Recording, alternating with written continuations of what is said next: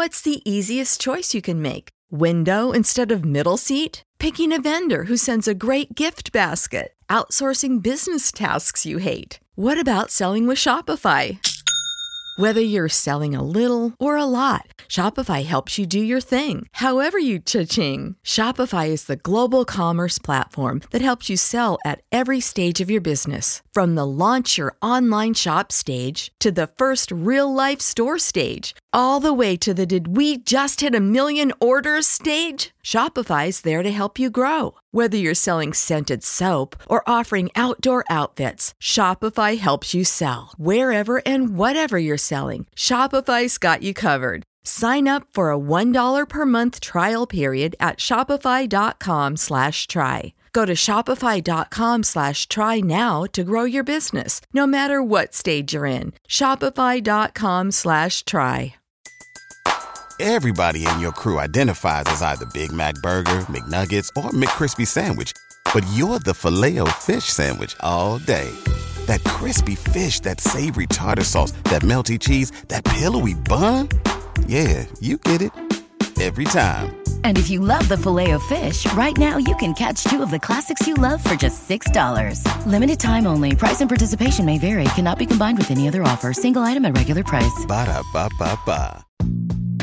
2-2 pitch. A swing and a long drive. Deep left. Way back. Gone!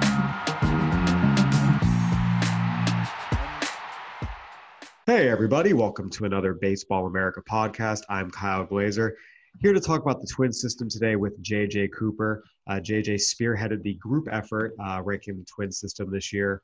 J.J., Twins have a really interesting system, and that's coming off of a really interesting year for them at the major league level. They surprisingly won the American League Central, won 101 games. A couple people liked them as a sleeper team. No one saw them become one of the most prolific home run hitting teams of all time. Won 101 games, second most wins in franchise history. But for all the fireworks, they still were swept by the Yankees in the American League Division Series, which, as any Twins fan will tell you, is a sad repeat of history, and they're still looking to get over that hump. JJ, when you look at the Twins where they are now, they added Josh Donaldson to the equation, a big free agent signing this year. When you look at where they are now, combined with the talent they have in the farm system, how do you kind of assess them as an organization and maybe how close they are to getting past the division series? I kind of like where they are, but I mean, I will be completely transparent to say that part of that is that I would kind of love being in the AL Central. The AL Central right now is kind of in a situation where, okay, the White Sox are trying to reach the crest of their rebuild. The Twins are trying to be as good, if not better, than 101 wins. But, okay, I think we're done talking now. I mean, again, Cleveland's going to still be part of it, but Cleveland is stuck in a cycle of trying to maintain as best they can, but at the same time, while keeping payroll very much under control. And that's kind of given the Twins an opportunity I feel like that the Twins have done a very good job of taking advantage of. You know, Minnesota seems more willing to spend right now than Cleveland. They also, it should be acknowledged, are younger in their cycle of success than Cleveland is. And by doing so, it means that some of their star players are a little cheaper right now than Cleveland's are. But you look at where this team is right now, and obviously the lineup should be one of the best in the big leagues in 2020. It would be shocking if they're not. Adding Donaldson to what was already a really good lineup kind of firms that up. It also really, I think, helps them defensively because you're adding a really good defensive third baseman. It also moves Miguel Sano over kind of to first base DH, much more full time. I think that's advantage that way. The only question to me on a big league level when you look at this team is what they ran into trouble against the Yankees was quite clearly they just didn't have the starting pitching to match up against New York. They didn't have the starting pitching to match up against Houston. If they'd have been matched up against Houston, they just didn't have enough starting pitching, and they've gone to plan B. They didn't add a real front of the ace, rotation stalwart. I feel like at the front, I feel like more they're They're kind of hoping for improvement from the guys that they already had. They added some useful guys to kind of bulk up the rotation, but not guys who are going to front the rotation. And because of all that, it's either a question of, is the bullpen good enough? Is the offense good enough to make up for that? Or is it something where maybe they have to make a move come trade deadline to fix that problem? And as we dive into the farm system, we'll see they do have pieces where they could make a move if they wanted to go that route. They also have some interesting pitching prospects who might be able to make their way up and, become some of the mid-rotation and potentially, if you really dream on it, maybe even a front of the rotation type of arm that can help them overcome that shortcoming that was very much laid bare in the division series. JJ, lining the system up, Royce Lewis and Alex Kirilloff have flip-flopped a little bit as the number one prospect in the system. Lewis, the top overall pick in 2017, had held the mantle for a while, really struggled this year. Alex Kirilloff took over as number one prospect at midseason. Lewis appeared to get back on track going into the Arizona Fall League, was the MVP of the Fall League. And, he showed flashes at the Futures game of what everything looks like when he's all timed up, and it looks really good. He certainly showed it in the Fall League, but it's been a matter of consistency with him. He was at high Class A Fort Myers and AA Pensacola this year at both spots, hit under 240, on base percentage under 300, slugging percentage under 400. In your discussions with evaluators, both inside and outside the Twins system, where do they assess Royce Lewis kind of as a prospect right now, and ultimately what kept him number one in this system? Everyone still loves, when I say the tools, that's almost a little too simplistic. He runs, he has significant power potential for a player who has a chance to play an impactful defensive position, up the middle defensive position, whether that's shortstop, second base, even center field. He does all those things. Third base. I mean, again, wherever he plays, should have a defensive impact of some sort, and he has power, and he runs well. Those are attributes that are pretty much universally agreed to with Royce Lewis. What is the giant question, and really has him, I would say, has a little bit less ceiling than what we thought he would have had coming out of the draft, is I don't think you can feel all that comfortable about his hit tool, even if you really like Royce Lewis. You can write off his 2019 season and say, that was a bad year, he can do better than that. All of those things are true, but it's just harder and harder to think that he's going to be really a plus or, a 300 type hitter down the road. It does seem more like his profile is going to be as kind of a power guy with what the Twins would hope would be an average bat. It's not as pure a hit tool as maybe we had hoped. But the rest of the tools are still right there. As you mentioned, in the AFL, he had a really strong AFL. 2020 is going to be absolutely everything for Royce Lewis. Well, not everything. Okay, I don't want to be over hyperbole, use too much hyperbole. But at the end of 2020, if we're talking about Royce Lewis and he has another year like he had in 2019, he's probably not a top 100 prospect, because at that point, the question would be, okay, a guy who hasn't hit consistently in the last 2 years, well, is he a 50 hitter potentially? Is he a 45 hitter? Is he a 40 hitter? But right now, considering how excellent his debut was, how quickly he moved, how quickly they've moved him because he had such a great start to his pro career, you give him a little bit of a chance to kind of prove that last year was kind of the everything going wrong for Royce Lewis. But I kind of would throw it back to you, Kyle. You saw him in the AFL. Like, where are you kind of standing on Royce Lewis at this point? He looks really good in the AFL. One of the things I want to say frustrating, but it's one of those things where you have so much data, pulling in different directions, which guy's the real Royce Lewis. On the one hand, you can say, you know what, he was 20 years old, he was in the Florida State League, and then jumped to AA in the Southern League, two very pitcher-friendly environments as a young middle infielder, and struggled. And just say, hey, that happens. I mean, the youth where he was, it makes sense. But, we also go back to I help out with our Southern California draft coverage. And as he was going into that year, he was considered a top prospect. He'd been one of the better players for a while at a premier program at JSerra. But, I mean, it was a concern, even as an amateur, how much he was really going to hit. Everyone loved the athleticism. Everyone loved the makeup. He's a first-class human being. You believed he would get the most out of a lot of his abilities. There was a lot of question whether this guy actually would hit. He didn't hit for a good chunk of his senior year, kind of turned it on late, and just talking to evaluators, it was split down the middle. And even those who believed, it was not a hard belief. It was I think he'll figure it out. I think there is real concern. This is not something new. This is not a fluke, if you will. This is something that people were concerned about. He'd get to better competition and start struggling to hit. But again, on the other hand, the youth, the athleticism, the makeup, all those point in the direction of, you bet on him to figure it out. He's one of the toughest prospects to evaluate, I think, in the minors. And also he shows you the flashes. We see him at the Futures game, BP, when we talked to a couple of evaluators about this. There's a lot going on in his swing. There's a lot of moving parts. There's a lot of things that get thrown off, timing-wise or balance-wise, and it affects him. When it's all synced up, you see it. You see, what he can do when everything's right. The flashes in the Futures game, even just batting practice, into the fall league. I got there at the end of the fall league when he'd kind of tailed off a little bit. The games I saw were not his best games, but you still saw it. It was all there. And he played a pretty good third base too. He's tough. Obviously I think you want to be the optimist and bet on the youth and the tools and the makeup and the upside. But I do think the hitting concerns are real. This isn't flukish. This didn't come from nowhere. And that makes it tough for me.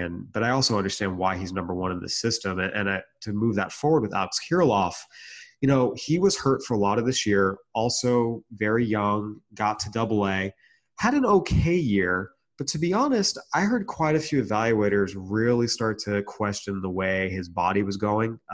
There's a lot of questions about how much power is really in there. When you were talking to evaluators about Kirilloff versus Lewis directly, was there any support for Kirilloff above him, or did Lewis's stock fall, and in conjunction, Kirilloff's stock fell? Because that's what I was hearing. No, I think that's a very tough call, and you get definitely some differing opinions. The tough part with Royce Lewis is you just summed it up pretty well. The tough part with Alex Kirilloff is we're evaluating a player who we're having to give some kind of understanding that we haven't seen Alex Kirilloff at his best, at his healthiest for a significant period of time. And so you're projecting, again, obviously with all this, we're projecting 5 years down the road, but part of that is we're also looking at the resume that they're compiling, and you're kind of giving and with him, you're also giving him a little bit of a pass because you're saying, okay, he played hurt. And so what did that mean? How much did that keep him from being as good as he can be? And is this something that I don't think that this is an injury. We're not talking about someone who this is a long-term debilitating concern.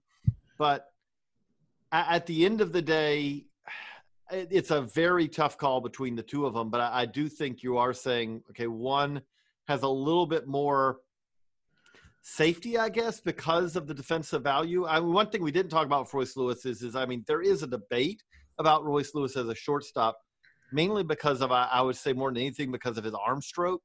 But at the same time, there should be defensive value there more so than you're going to see with Kirilloff. I do think that Kirilloff is a better pure hitter.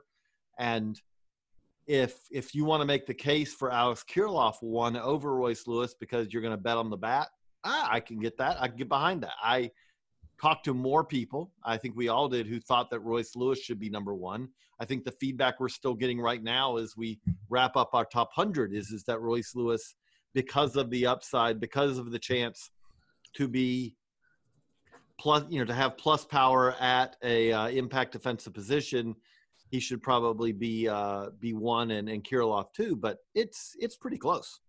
And I do want to say that while we're talking about each of these guys maybe dropping a little bit, we're not talking about like huge drops. Both of these are slam dunk top 50 prospects. Really, likely they're in the range of top 35 prospects in baseball. They're just going from maybe both being top 20 to more top 35. Still really good players. A lot of people like. The one guy that in the system, it seemed like was really, really rising from a position player standpoint, consistently hearing nothing but good things, was Trevor Larnach at number 3. And Matt Eddy, doing the Southern League top 20 for us this year, as he does every year, kept telling us and ultimately published it. Lewis and Kirilloff, there was a lot of hemming and hawing, a lot of maybes and buts. Everyone loved Larnach. Everyone loved what they saw.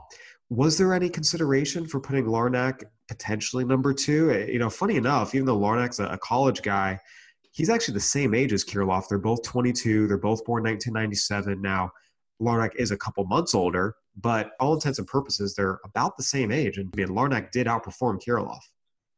Right. I mean, again, there's not a massive difference there. I think there are a couple things going for Kirilloff over Larnach. One is we are kind of giving him a little bit of credit, of extra credit for the fact that, as you mentioned, the wrist injury, we think that there's a little bit more in what we're seeing from Kirilloff than what we saw from Kirilloff last year. And two, I do think he's a little bit more athletic. I do think that he is a little bit purer hit tool. I think Larnach may have a touch more power. Kirilloff has a touch more hit. And I do think that as far as defensively, I mean, there's not a whole lot of difference there, but I do think Kirilloff a little more defensive value, runs a little better athlete. It's a pretty small margin here. This what was fun about this Twins list is there are a lot of interesting guys on it. Now, what's interesting to me about it is that you look at this group overall, and there aren't a whole lot of guys that we're talking about. If you're looking at the top 10 at baseballamerica.com, there are not a whole lot of guys on this list that you would say they had exceptional 2019s. There are not a whole lot of guys on this list you'd say, okay, he came out of nowhere. He really kind of burst onto the scene, no track record, and now we'll have to see if he can maintain it. It was more of they have a lot of guys who have some pretty significant attributes that stand out and kind of had okay seasons, not great seasons in many cases. Okay, solid.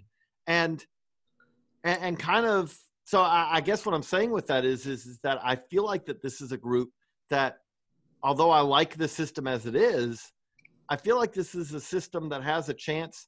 If we're talking mid-season, we're doing our mid-season updates, and Kirilloff's been healthy, and Royce Lewis hasn't hit 225, 230, and Larnach keeps doing what he's doing, and you get to the Gratterall, Balazovic, who is a guy who kind of did emerge last year, but Balazovic and Duran and Jeffers, this is a system that could be better at mid-season than how we perceive it right now. And we already perceive it to be a very good system. Look at these 3 position player prospects. One of the things that's kind of interesting to me, looking at the Twins and the moves they've made, really the last 2 years, the contracts they've given out. In the case of Royce Lewis, shortstop and third base were probably going to be his 2 main positions potentially. Well, Jorge Polanco is locked up for a long-term deal. Josh Donaldson just signed a 4-year deal. And all of a sudden, the path for Royce Lewis becomes, well, if Byron Buxton again can't stay healthy or again shows he can't really consistently hit, maybe that's a spot for Royce Lewis. But right now, there's not an easy avenue there. You look at Alex Kirilloff, first base. Well, they just gave Miguel Sano an extension and moved him to first base. Max Kepler's in right field. They gave him an extension last year. Potentially the place for him would be left field if the Twins decide to move on from Eddie Rosario at some point. But Rosario's still a good, productive player. He's not a guy you're going to just push aside. Right. I do actually think that's why I think they should look at Royce Lewis in center field, not full time, but they should definitely get him acclimated out there, get him ready to do it. Because if you look at the other thing with the Twins, we talk about, okay, none of the guys, and again, we'll get into some of their pitching a little bit, but it's really hard to grow a guy. If the Twins are going to solve their front of the rotation problem in 2020, it's going to be more of a guy like Berrios, who's already there, Jose Berrios, than it is one of these prospects stepping up and filling that role immediately. That's just asking too much of a guy.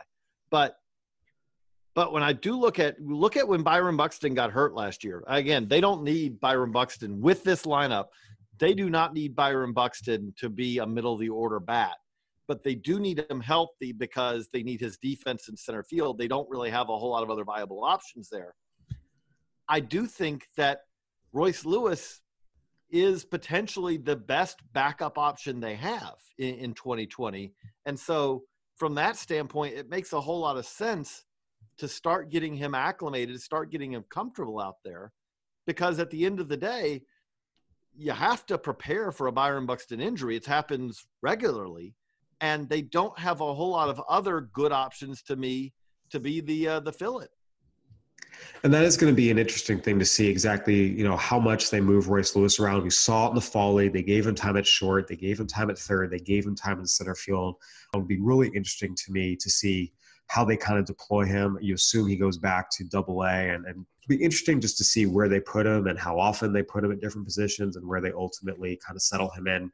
The top three in this system, it seemed like we're fairly straightforward. Was there a debate to get Brusdar Graterol or Jordan Balazovic or even John Duran as high as number three, or was this the clear top three, Lewis, Kirilloff, Larnach? I'd say clear top three, although it's not like there's a massive gap either. Again, I think it's a clear top three, and then that group of pitchers, and that is clearly delineated. I think the top six are at a different level than 7 on this list. So I want to jump into these pitchers. So to peel back the curtain for our listeners here at Baseball America, Brusdar Graterol, Jordan Balazovic, John Duran have all had time on previous top 100s. And as we're preparing the 2020 top 100, sending stuff out to various front office officials, one of the things that I thought was interesting, one of the feedbacks that I got that really rose my eyebrows, the guy said, Graterol, move him up. Balazovic, move him up. Duran, move him up. It seems like these Twins pitchers are really, in the eyes of a lot of evaluators, their stock is rising. These are real dudes that not only are top 100 prospects, but safely in the top 100. In some cases, closer to the top half than the bottom half. And I think, to me, that is going to be one of the most interesting developments for the Twins moving forward, because we've talked about not having that true front of the rotation type pitching. And that's not new. You go back to those teams that were losing in the ALDS in 2009, 2010, and it's like, man, they're throwing out Scott Baker and Nick Blackburn. That's not going to get the job done. The times they were making, the one time they made the ALCS and they were a little more competitive, they had guys like Brad Radke, Eric Milton, Joe Mays, who were all all-stars, and a young Johan Santana was coming up, although he was in the bullpen on that 0-2 team. But they haven't really had the level of, 2-3 all-star starting pitchers. Now, if you take Jose Berrios, sprinkle these guys in 2 years from now, it feels like for the first time in a while, the Twins might actually have some upside in their rotation. Well, for one, they have more guys who throw hard than they used to, and credit their drafting, credit their player development, also credit Wes Johnson at the big league level, who they do a much better job of developing velocity. Velocity is something that you can develop. That's an unassailable fact at this point, and I would have a fun argument with anyone who argues otherwise, because I've seen it over and over, and I see organizations that can do it. Part of it does just involve, it doesn't work for, I'm not saying you cookie cut it. I'm not saying it works for every pitcher, but some of the things the Twins do about using the lower half, effective, hip shoulder separation, efficient deliveries, all those things direct to the plate, they work. And that's something that the Twins have done a very good job with, and I think some other teams do too. But I also do think, okay, if we're saying that the Twins are in the middle of their window right now, I'm sorry, Twins fans, I'm not confident at all that – I am confident that some of the pitchers that we're talking about are going to help their big league club. But I also just know that it is rare – it happens, but it is rare that young pitchers – if you look at – okay, when we talk about the pitchers who they were lacking, when we talk about the AL, the AL playoffs, and we say – okay, why weren't they able to match up? Well, the guys that they weren't able to match up with are guys who are in, again, okay, the Astros are the extreme case. In their case, they're talking about guys who are in their 12th, 13th, 14th years in some cases of their big league careers. Verlander, Greinke, but it was also a guy like Garrett Cole. Garrett Cole turned into an ace, but Garrett Cole is the number one pick in the draft, and it still took him, 2-3 years in the majors before he really kind of put it all together. And then he took a step back and needed another 3 or 4 years in a new organization to put it all together again. Look at Walker Buehler, who has moved, I would argue, very quickly.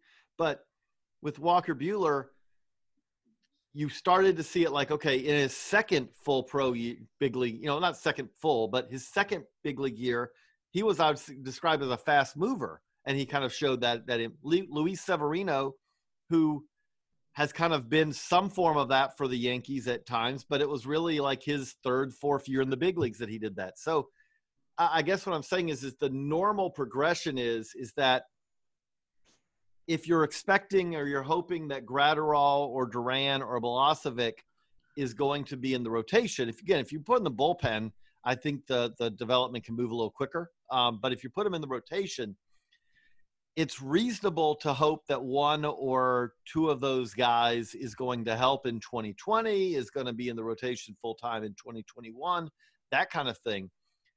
But it is more of the Berrios, it's more of Pineda, it's more of guys like that who are already there who they have to hope take a further step forward to me than it is expecting these guys to be. If you're expecting these guys to kind of be one or more of these guys to be number 2 starters types in 2023, 2024, yeah, I think that's a solid hope. I just think it's kind of unrealistic to think that these guys are going to be front rotation guys who you want pitching game 1 or game 2 of a playoff series in 2020 or maybe even 2021.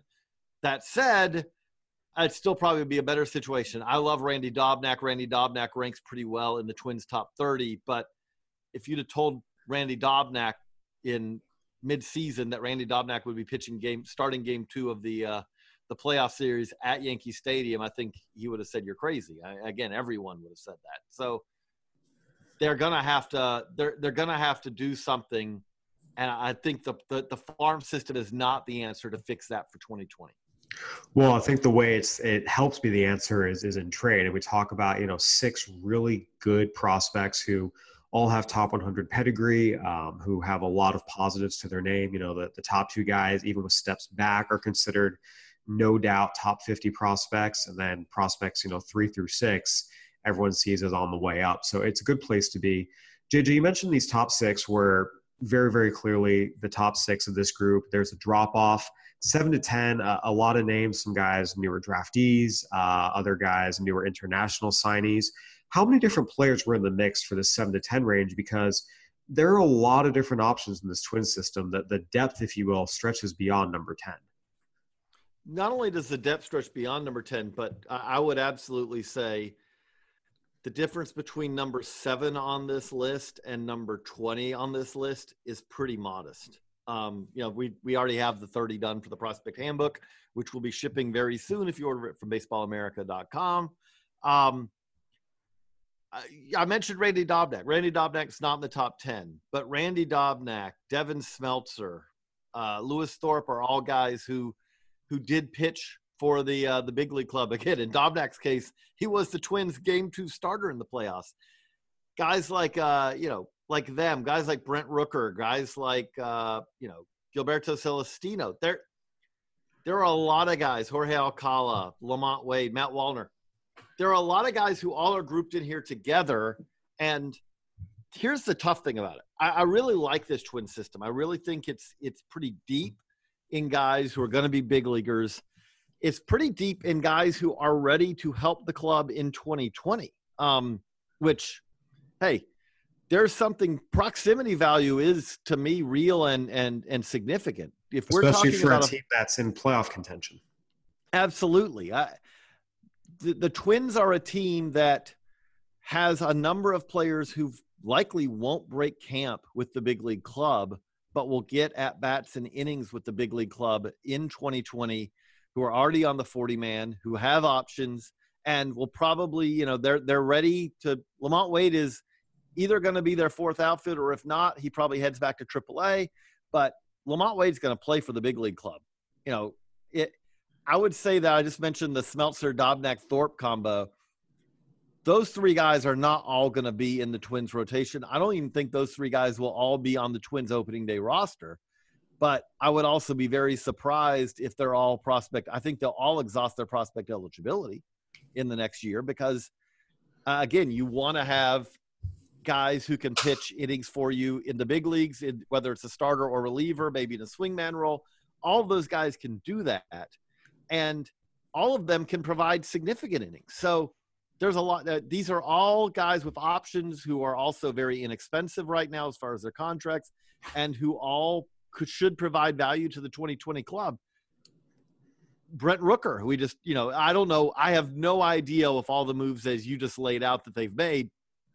I don't know where Brent Rooker fits for them right now because there are guys standing in his positions who are in the big leagues right now, and there are guys ahead of him on the pecking order. A guy like Nick Gordon is another one who I don't know if he really fits in their 2020 plans, but these are guys who've had upper-level minor league time who you could absolutely say could help a team in 2020. And that's where I do kind of wonder. Now, I don't want to get Twins fans too excited here. I don't think that Lamont Wade or Brent Rooker or Nick Gordon are the kind of guys who are the cornerstones in a deal to bring back an ace or anything like that. But they are guys who have value of some sort. They're the second or third pieces in trades, got things like that.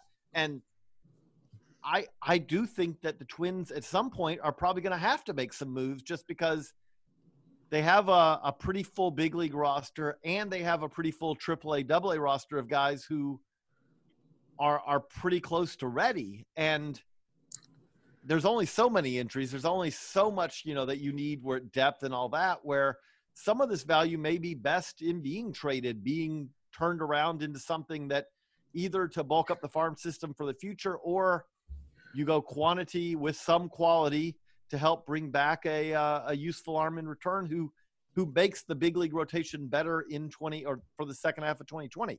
Now, again, part of that's going to be tough is that you look at the trade that the Astros made, the Twins can absolutely turn around players who are just as valuable as the 4 prospects that the Astros sent to the D-backs for Zach Greinke. It's not hard to find a group of them and see the guys that they could trade.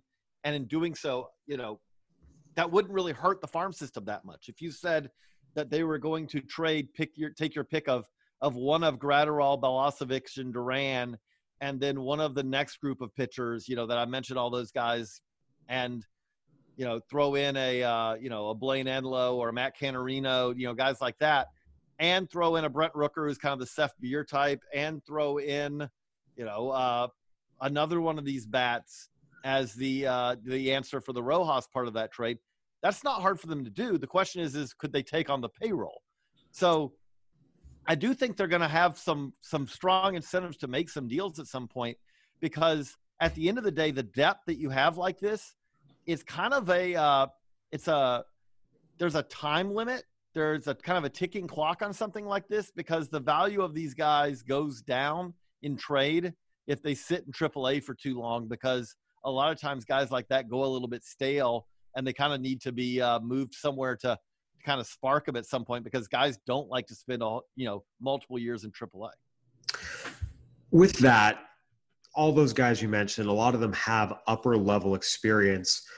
What led you to rank a guy like a Misael Urbina who, 16 years old, 17 now, I should say, barely played, international signee, or a guy like a Blaine Enlow who, was a decent pick, has never really stood out in the minors, hasn't been bad, but you look at the performance, it's been fine, not great, not terrible, just kind of, solid and fine.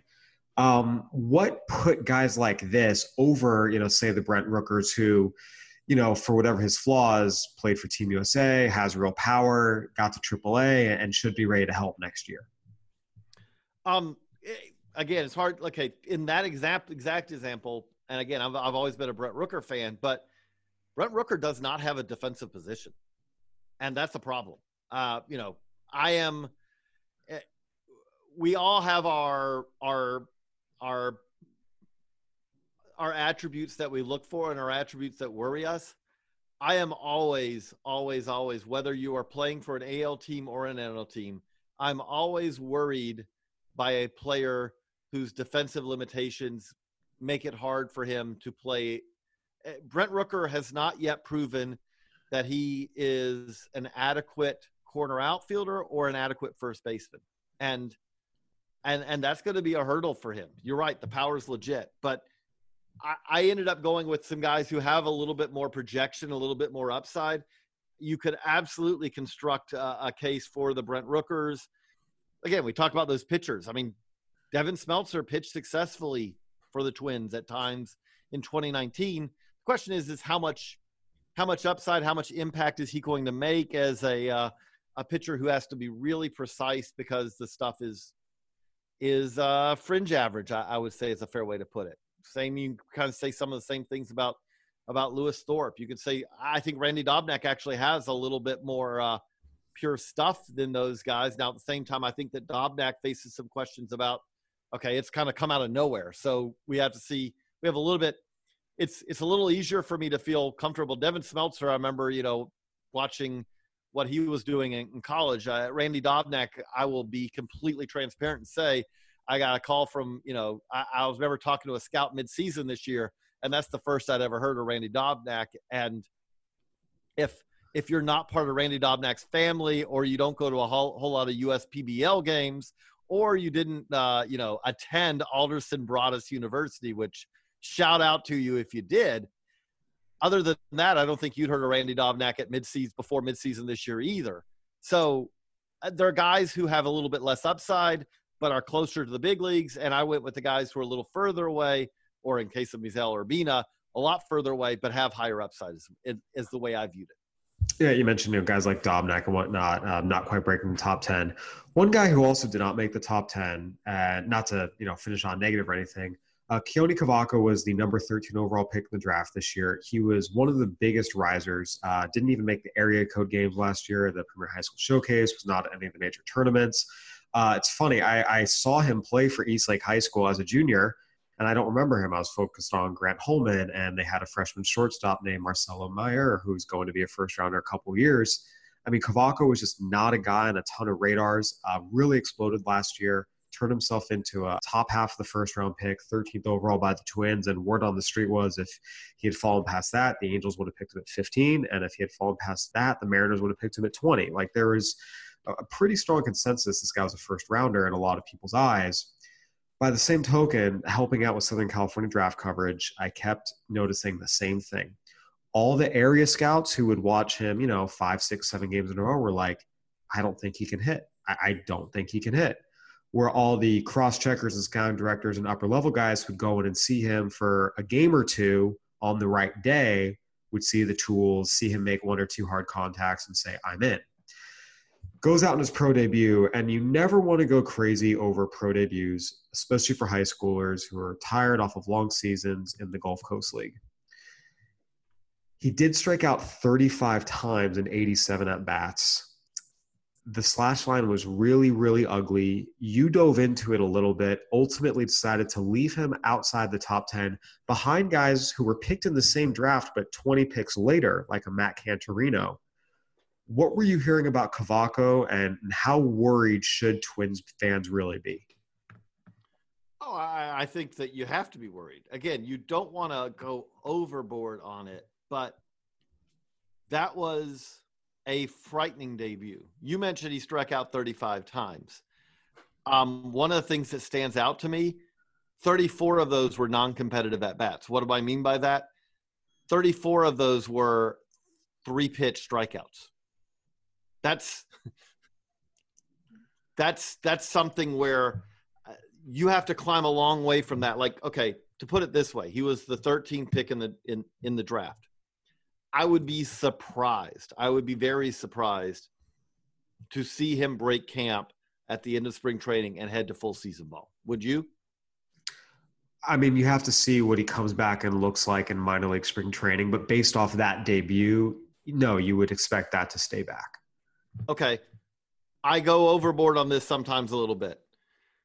High school first-round hitters who aren't ready for full season ball in their first full pro season, right there, it's a bad track record. It's really bad. That's the reality of it is that if you are drafted in the first round as a high school bat, you are expected to be one of the more advanced hitters in your in that class. And that's not him. Now, I don't want to make it all negative. I do think if he can figure out what, was going wrong at the plate, if he can figure that out, everything else is what you like. They played him a little bit at shortstop. I think defensively he could be really good, probably at third base, but defensively he could be a really good third baseman. I think there's athleticism there. I think there's power potential there. All the things you talked about that when that were seen in flashes, and why he was one of the top pop-up prospects of the 2019 draft class. However, if we're comparing, like, Royce Lewis had, again, at a much higher level, Royce Lewis had a rough year last year, had a bad year. And you said there was concerns going back to Royce Lewis even when he was in high school. That said, everyone had seen Royce Lewis. I remember watching Royce Lewis as a top prospect. I have video of watching him as when I think he was a high school sophomore. Royce Lewis was track record city.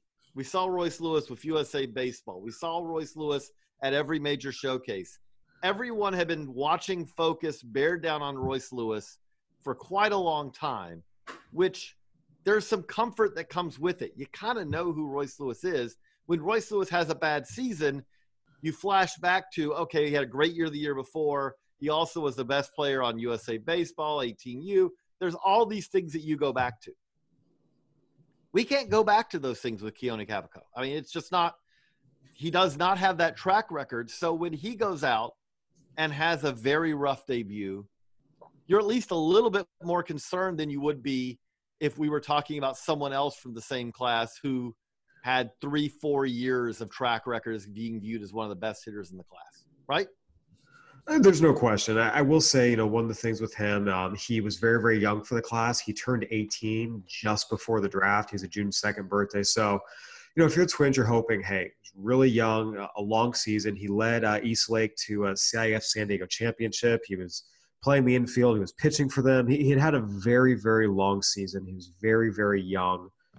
He had obviously done a lot of, extra workouts with teams, in part because he was kind of an unknown. There was a lot of extra eyes on him. So I think, you don't want to jump ship on a talented, 18-year-old who did play really good competition on the whole within San Diego County and Southern California. Absolutely. In general. So, I think it's just an important year to watch, but I did want to just go through with you what the factors were behind leaving him out of the top 10. And we'll see. Let me add one other thing with that, which is that, and he's not far off. Like, there were iterations when he was in the top 10, and I'll give away one of the 11 through 30 for the prospect handbook. He's 11.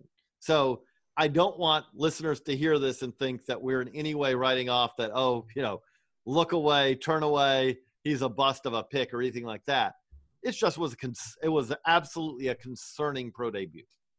And we'll see what holds in the year ahead. JJ, thank you so much for joining us. It's a really exciting system to talk about. You'll see when our organization talent rankings come out, the Twins are highly ranked.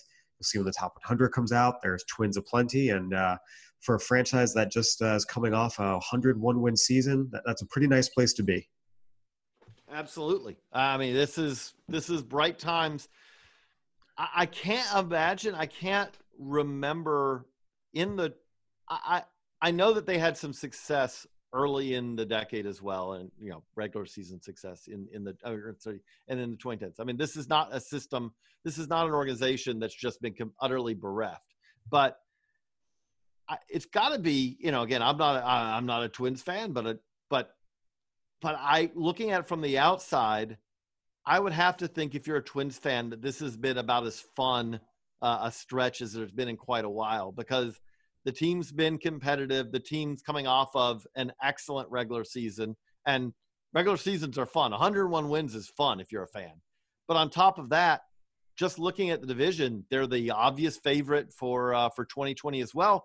And it does feel like that this is a team that's going to have some staying power as well, and has a farm system to kind of keep it going as some of these guys. I mean, Nelson Cruz at some point will discover that he's really old. for a successful big league hitter, but they have players to fill in at that spot. And they have that kind of across I'll put it this way.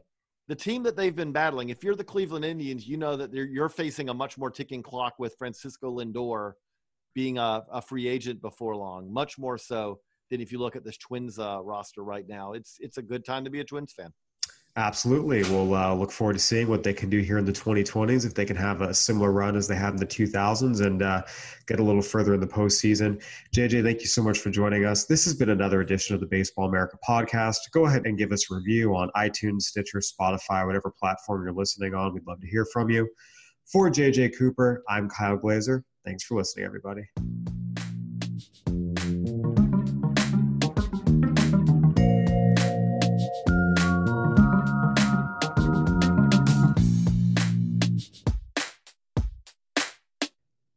Say goodbye to your credit card rewards. Greedy corporate mega stores, led by Walmart and Target, are pushing for a law in Congress to take away your hard-earned cash back and travel points to line their pockets. The Durbin-Marshall credit card bill would enact harmful credit card routing mandates that would end credit card rewards as we know it. If you love your credit card rewards, tell your lawmakers, hands off my rewards. Tell them to oppose the Durbin-Marshall credit card bill. Everybody in your crew identifies as either Big Mac Burger, McNuggets, or McCrispy Sandwich. But you're the Filet-O-Fish Sandwich all day. That crispy fish, that savory tartar sauce, that melty cheese, that pillowy bun. Yeah, you get it. Every time. And if you love the Filet-O-Fish, right now you can catch two of the classics you love for just $6. Limited time only. Price and participation may vary. Cannot be combined with any other offer. Single item at regular price. Ba-da-ba-ba-ba.